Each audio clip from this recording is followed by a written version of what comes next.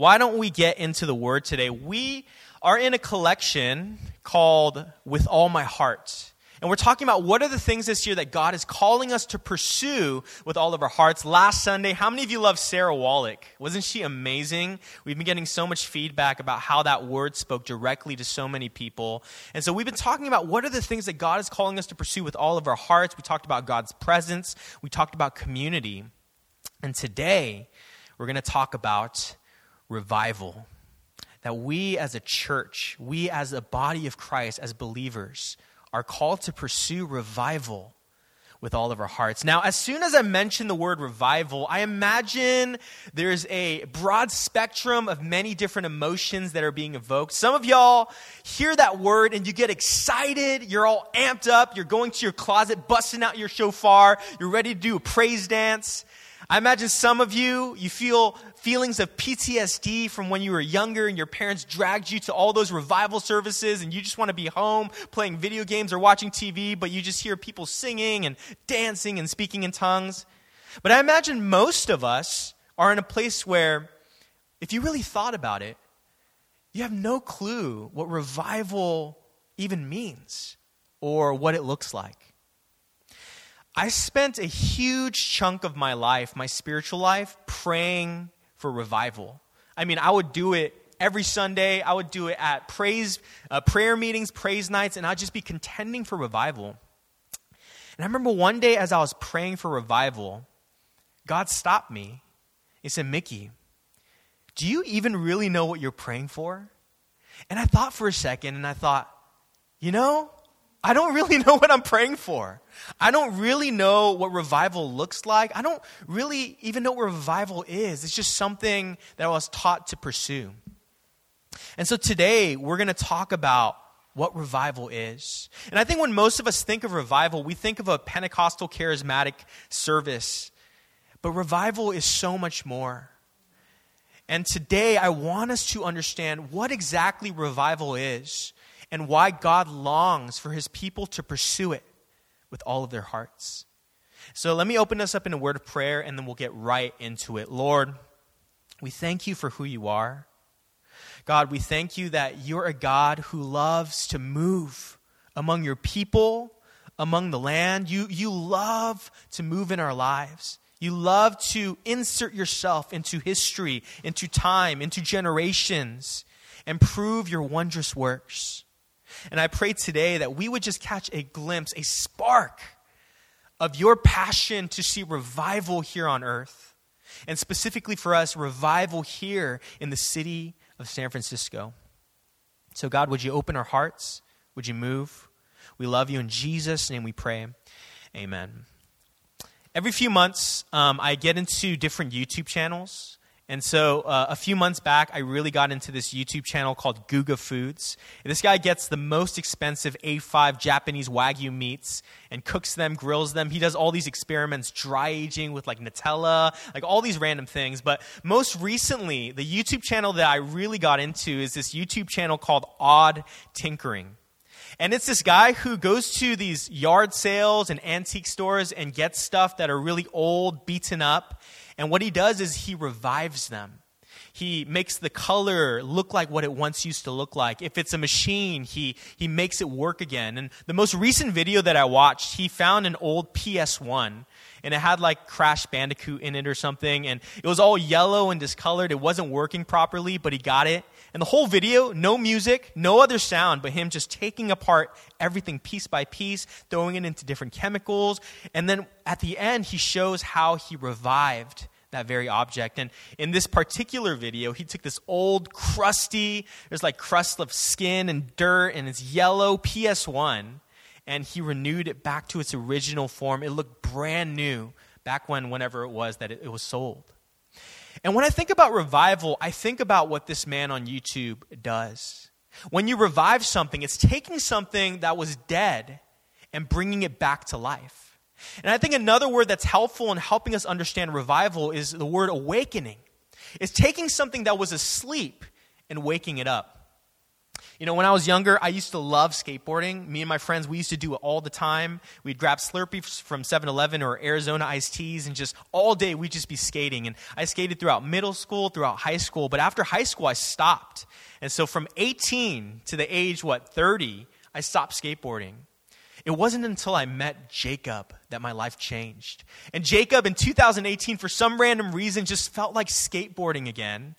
And he awakened my dormant passion, my love for skateboarding. Of course, it led to a bunch of back injuries, and now I'm too old. It's hard for me to get up. But nonetheless, that's what I think about when I think about revival. Taking something that was dead, what was once asleep, and waking it up.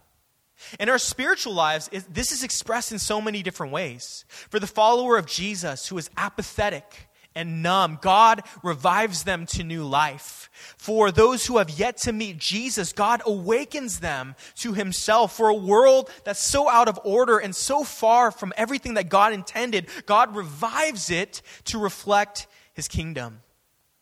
You see, we have to remember that Jesus didn't come to make bad people good.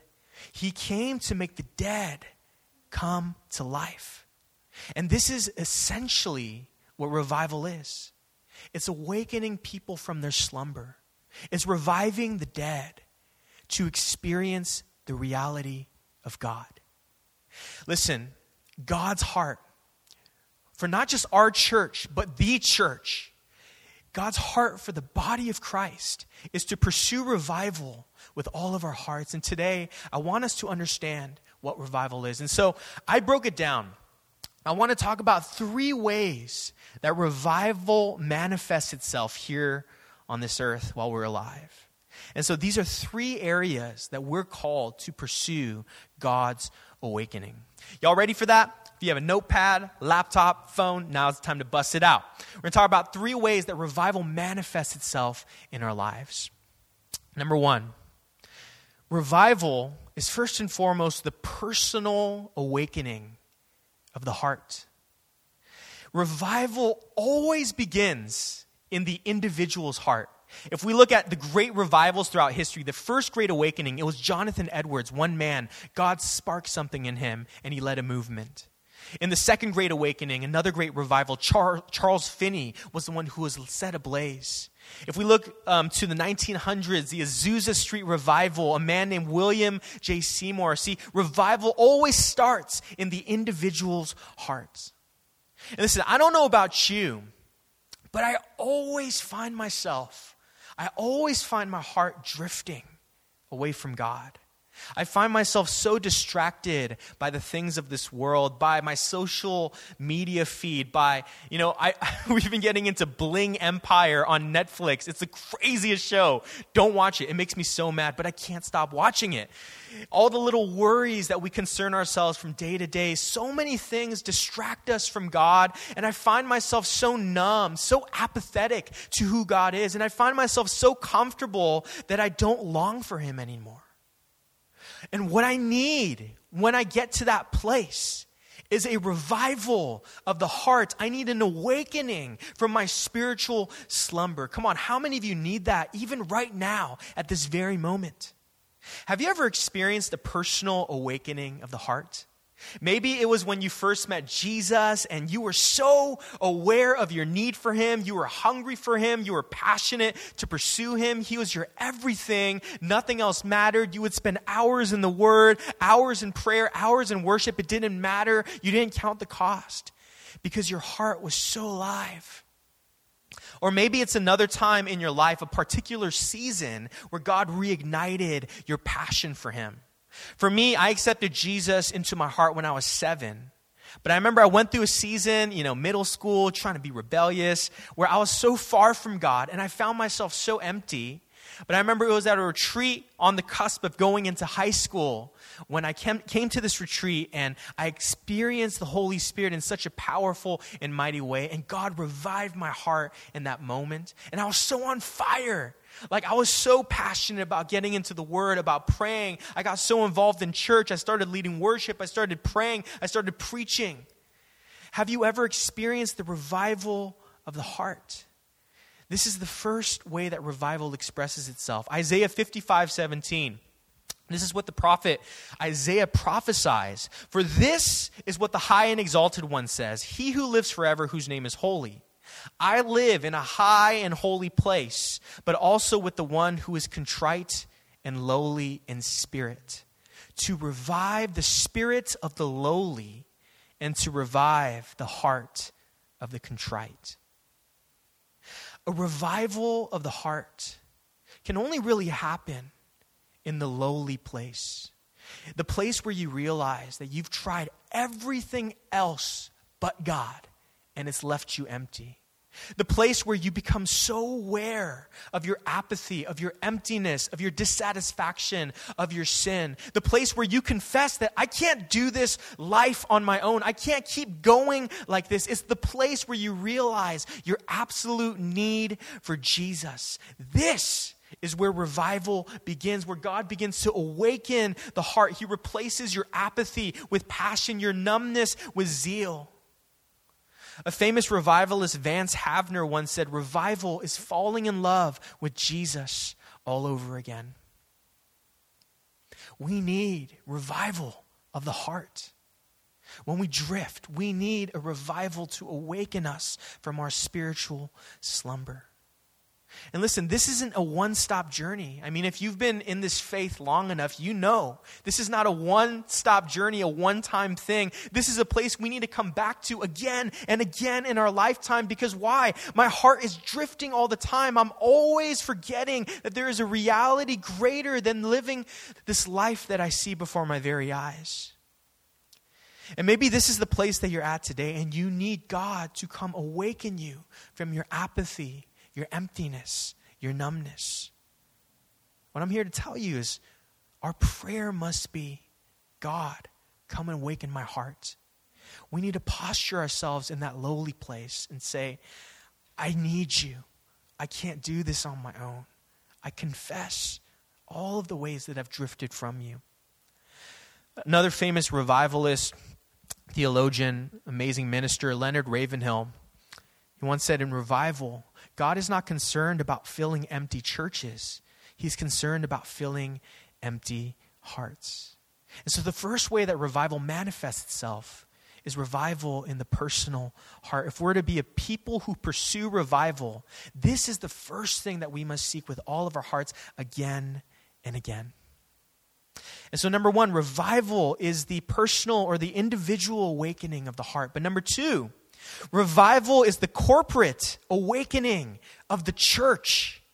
Ezekiel 37:4-6, the prophet is prophesying over the Israelites, over the people of God. And he's saying, prophesy to these bones and say to them, dry bones, hear the word of the Lord. This is what the sovereign Lord says to these bones. I will make breath enter you, and you will come to life. I will attach tendons to you and make flesh come upon you and cover you with skin. I will put breath in you, and you will come to life. Then you will know that I am the Lord. See, the prophet Ezekiel is prophesying over a people that have been exiled, that have been so distant from God. And he's saying, you, the people of God, and to us today, you, the church, revival is God breathing life into the dry bones of the church, into the dry bones of our stagnant faith. If you remember in Acts 2, God poured out his Spirit on a people, on a covenant community. Think about this. The way that Holy Spirit decided to make his grand entrance into the hearts of men, his grand debut to humanity, was through the church, through a covenant community. Listen, this is why we always say San Francisco doesn't need another Sunday service. Y'all, tune in to Hillsong. Their production is 1,000,000 times better than this. Their vocalists are amazing. Their worship's cool. Their production, their graphics, their preaching. But what San Francisco needs are covenant communities, people that will say, we're after this one thing together, not just showing up to church on Sunday, but about pursuing God's renewal and revival of our community of the church. God's dream, his heart, from the very beginning, was always to dwell among a people that he would call his own. And God longs to empower a covenant community to do his most beautiful works here on earth. And his eyes are looking to and fro in the land to look for those individual hearts.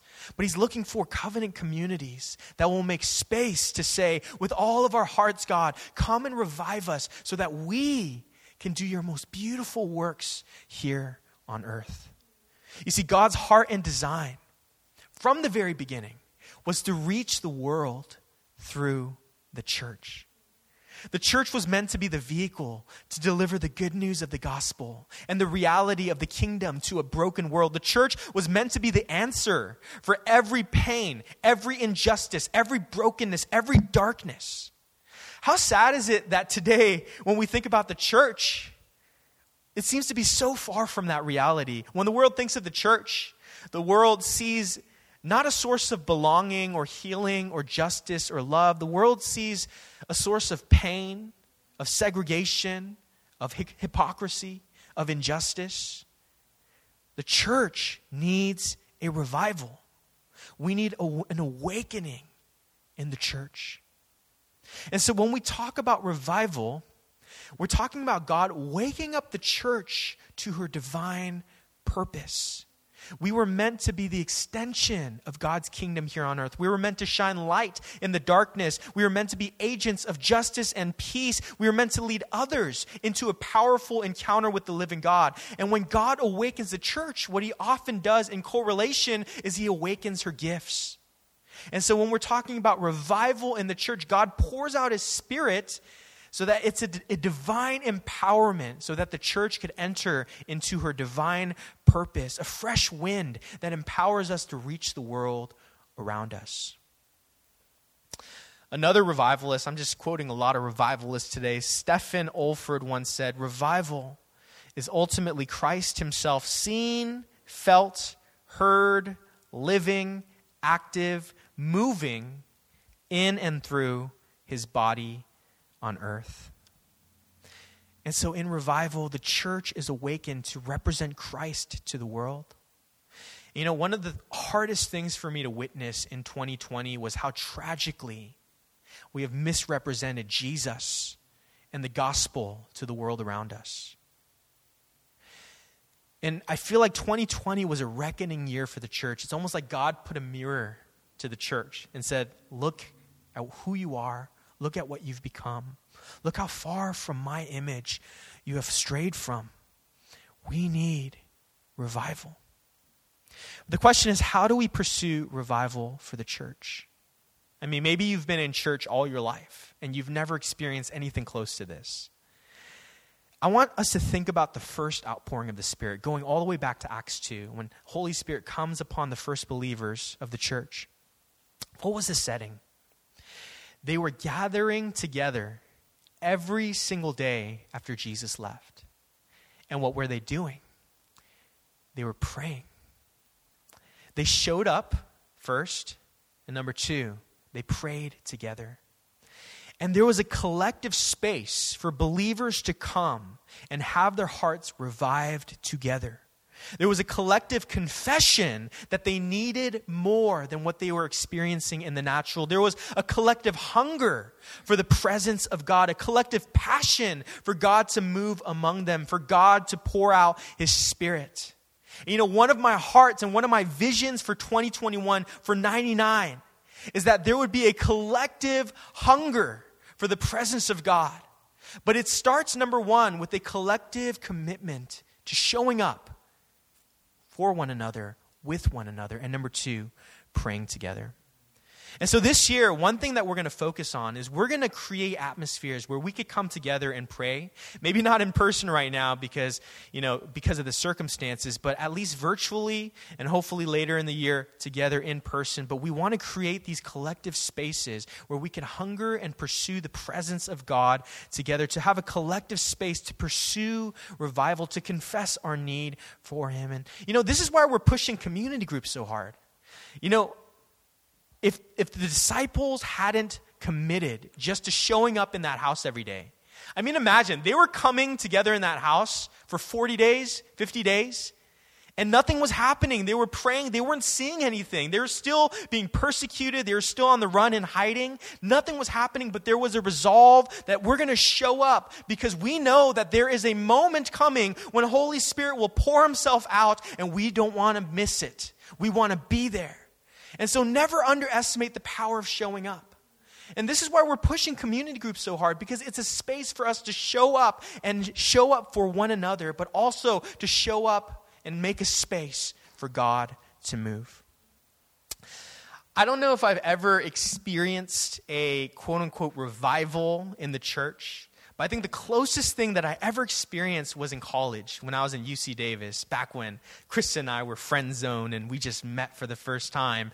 But I remember there was something special about that season where God just poured out a collective hunger. We used to do this thing called chapel every Thursday night. We would have a prayer meeting that was supposed to go from 8 to 10. But what we ended up doing, we had a prayer meeting for the prayer meeting. And so we'd show up at 4, and we would pray for the prayer meeting, and then we would go into the prayer meeting, and then we'd go way past 10. And at the time, I moved back home all the way to the Bay Area. And so every Thursday, I was driving 3 hours in traffic to go to Davis, and they come back 2 hours after that in the middle of the night. But there was this collective hunger, a collective presence that people were longing to go after together, and people were feeding off one another. There was this fire, a furnace that was lit in the community, in the church. I remember one gathering at the pre-service prayer to the prayer. It was so wild because at the time we were just, worshiping with the guitar and with vocals, and people were just singing. But those gatherings were so free and so full of the presence of God. I remember one time I went to a wall and I just started drumming on it, and it was just so fun, so much joy, so much freedom in the atmosphere. And I don't know if that was revival, but I think it's the closest thing that I've ever experienced. It's something that I'm longing for in this community, where when we're just around each other, it's like, oh man, I feel you're burning, and I feel burned now too. I feel the fire of the Spirit being lit up in me, the passion of God rising up in me.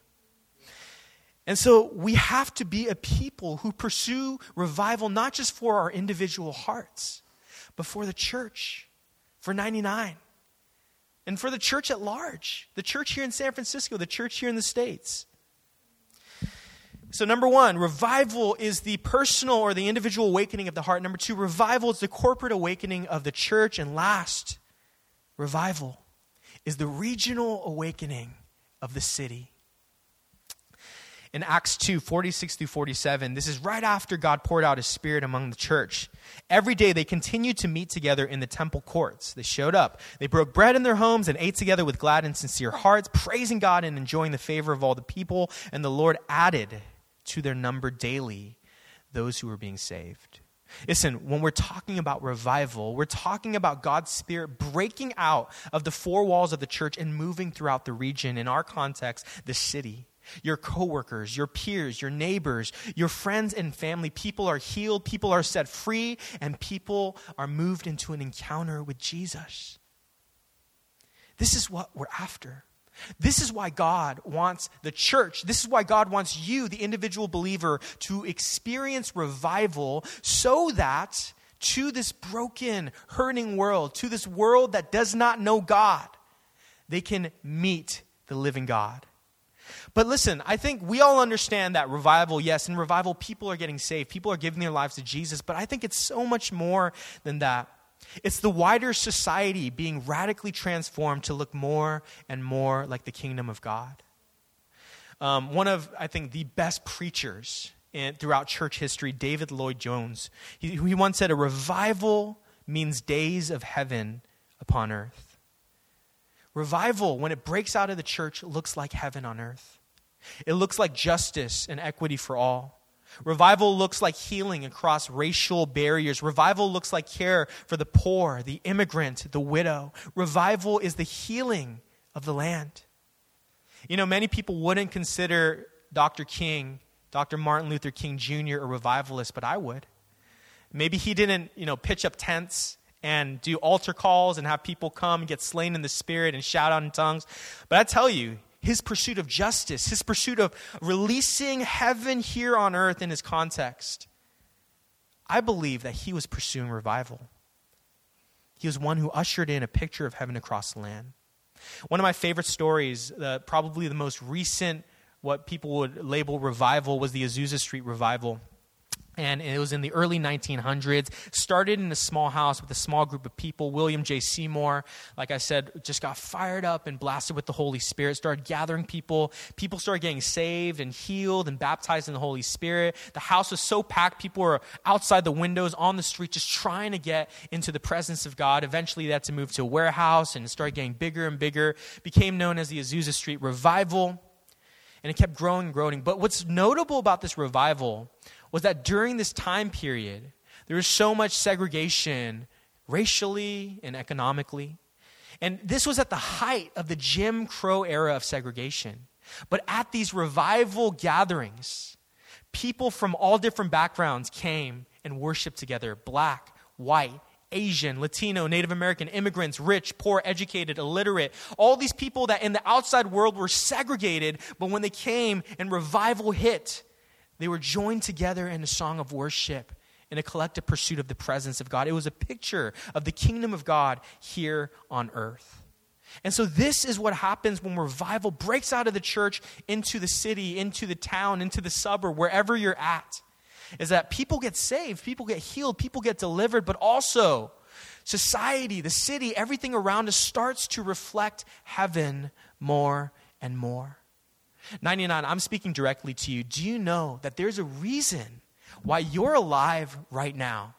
And that you weren't born in the early 1900s, that you weren't born in the 50s. There's a reason why you were born in the 80s. I found out some people from our church were born past 2000. That blows my mind. But there's a reason why you were born right now. And there's a reason why you're here in San Francisco. There's a reason why you're here in the Bay Area, and it's not just for a paycheck. It's not just for a career. It's not just for the girl that you chased across the country. You're here for a God-ordained reason, and one of those reasons is that you would pursue revival for the land. That you would pursue revival for the city of San Francisco. That you would pursue revival for Box or Dropbox or Google or Facebook or wherever you're at. There's a God-ordained reason why you're here. You're not here by accident. There is a divine purpose. And listen, it's not a force our religion down your throat kind of thing, but it's inviting people to witness and experience the beauty of Jesus. Church, we cannot stop pursuing revival for our city. I truly want the city of San Francisco to know Jesus. I truly want our city to experience God the way that we have. And so one of our commitments this year is to pursue revival for the city, and it starts by praying and contending, God, I want to see San Francisco look more like heaven. God, I want to see my workplace look more like the kingdom of God. But you know, one thing that we're going to do as we pursue revival for the city, we're not just going to pray and make it this spiritual thing, but we're going to show up. You know, when we do these things with Mobilize Love, we're pursuing revival for our city. When we're reaching the vulnerable in our city, we're pursuing revival for the city. When we give towards causes that helps those who are struggling in the city, we're giving towards revival. This is what we're after. And so, number one, revival is the personal awakening of the heart. Number two, revival is the corporate awakening of the church. And last but not least, revival is the regional awakening of the city. Just want to end with this. How do we do this? Maybe you're saying, I want my heart to be revived, but it's so hard.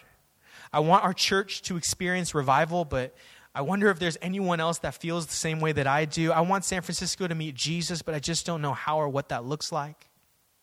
And the last thing I want to leave you with this, I want us to pay attention to the circumstances surrounding the greatest moves of God throughout the Bible.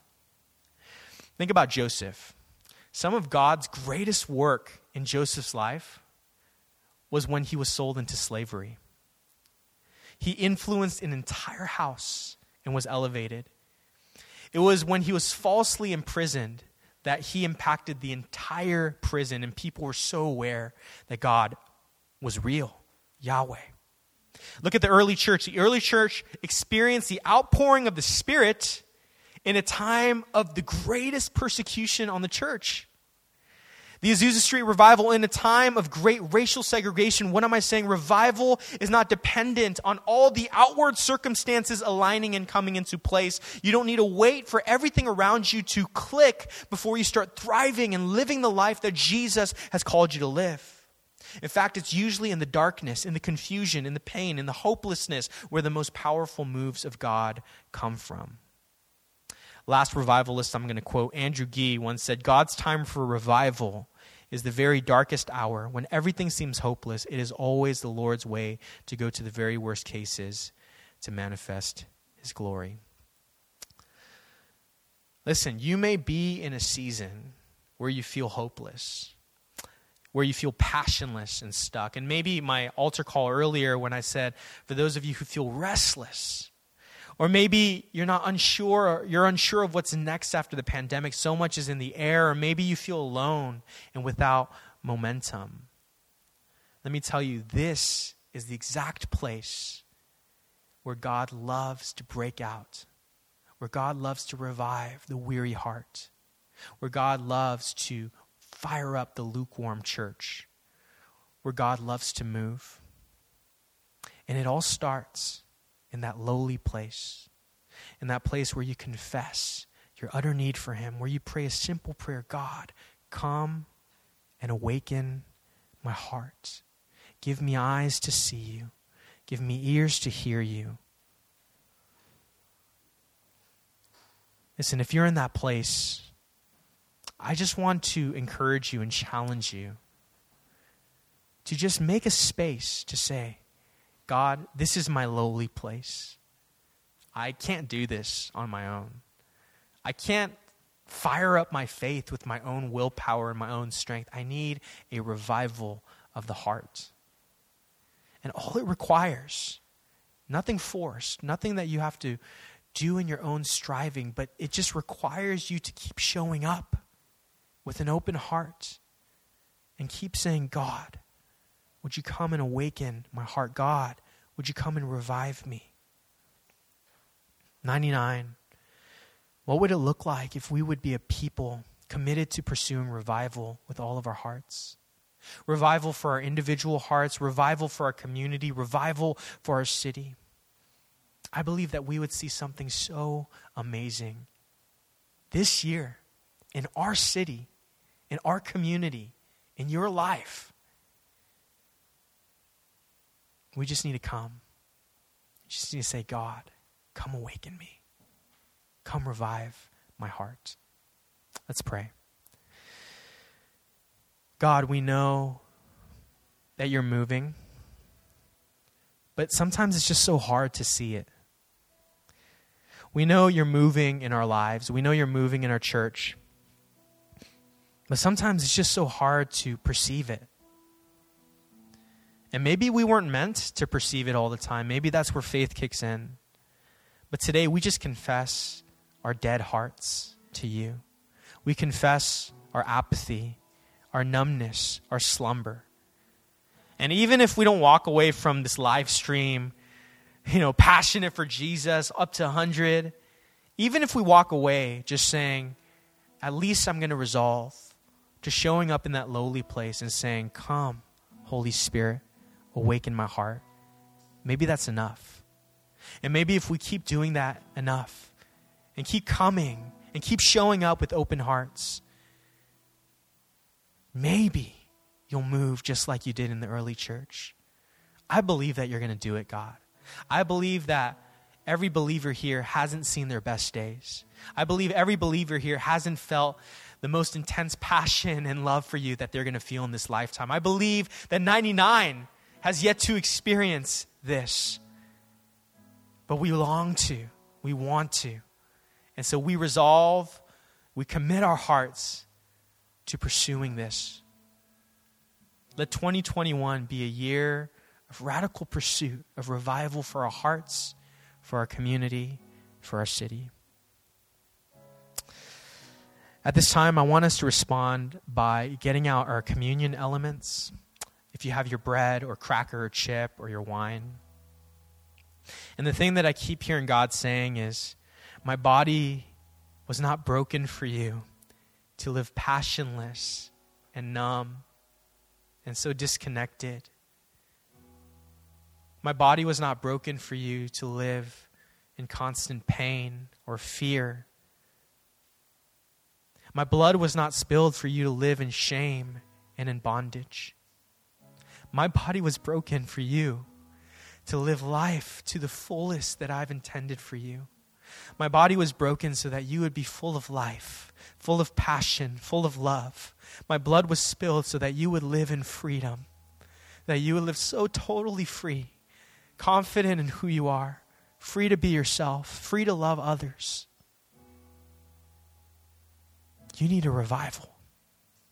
So today, as we take our elements, I want that to be our simple prayer. The body that was broken for me, the blood that was spilled, was broken and spilled so that I would be revived, so that this dead person could come back to life. So right now, I want us to take the bread and just hold it before you. And I just want to pray.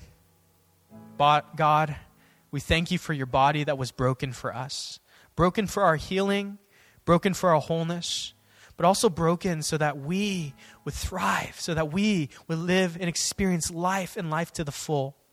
Today, as we take the bread, it's our prayer and our commitment that we will pursue a revival of our hearts. Right now, why don't you take the bread?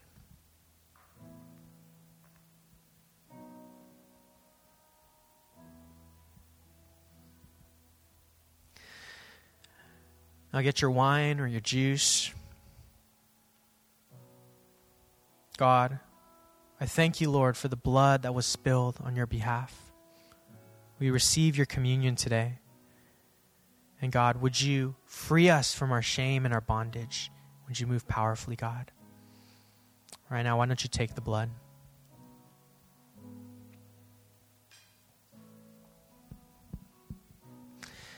Thank you, God, for who you are.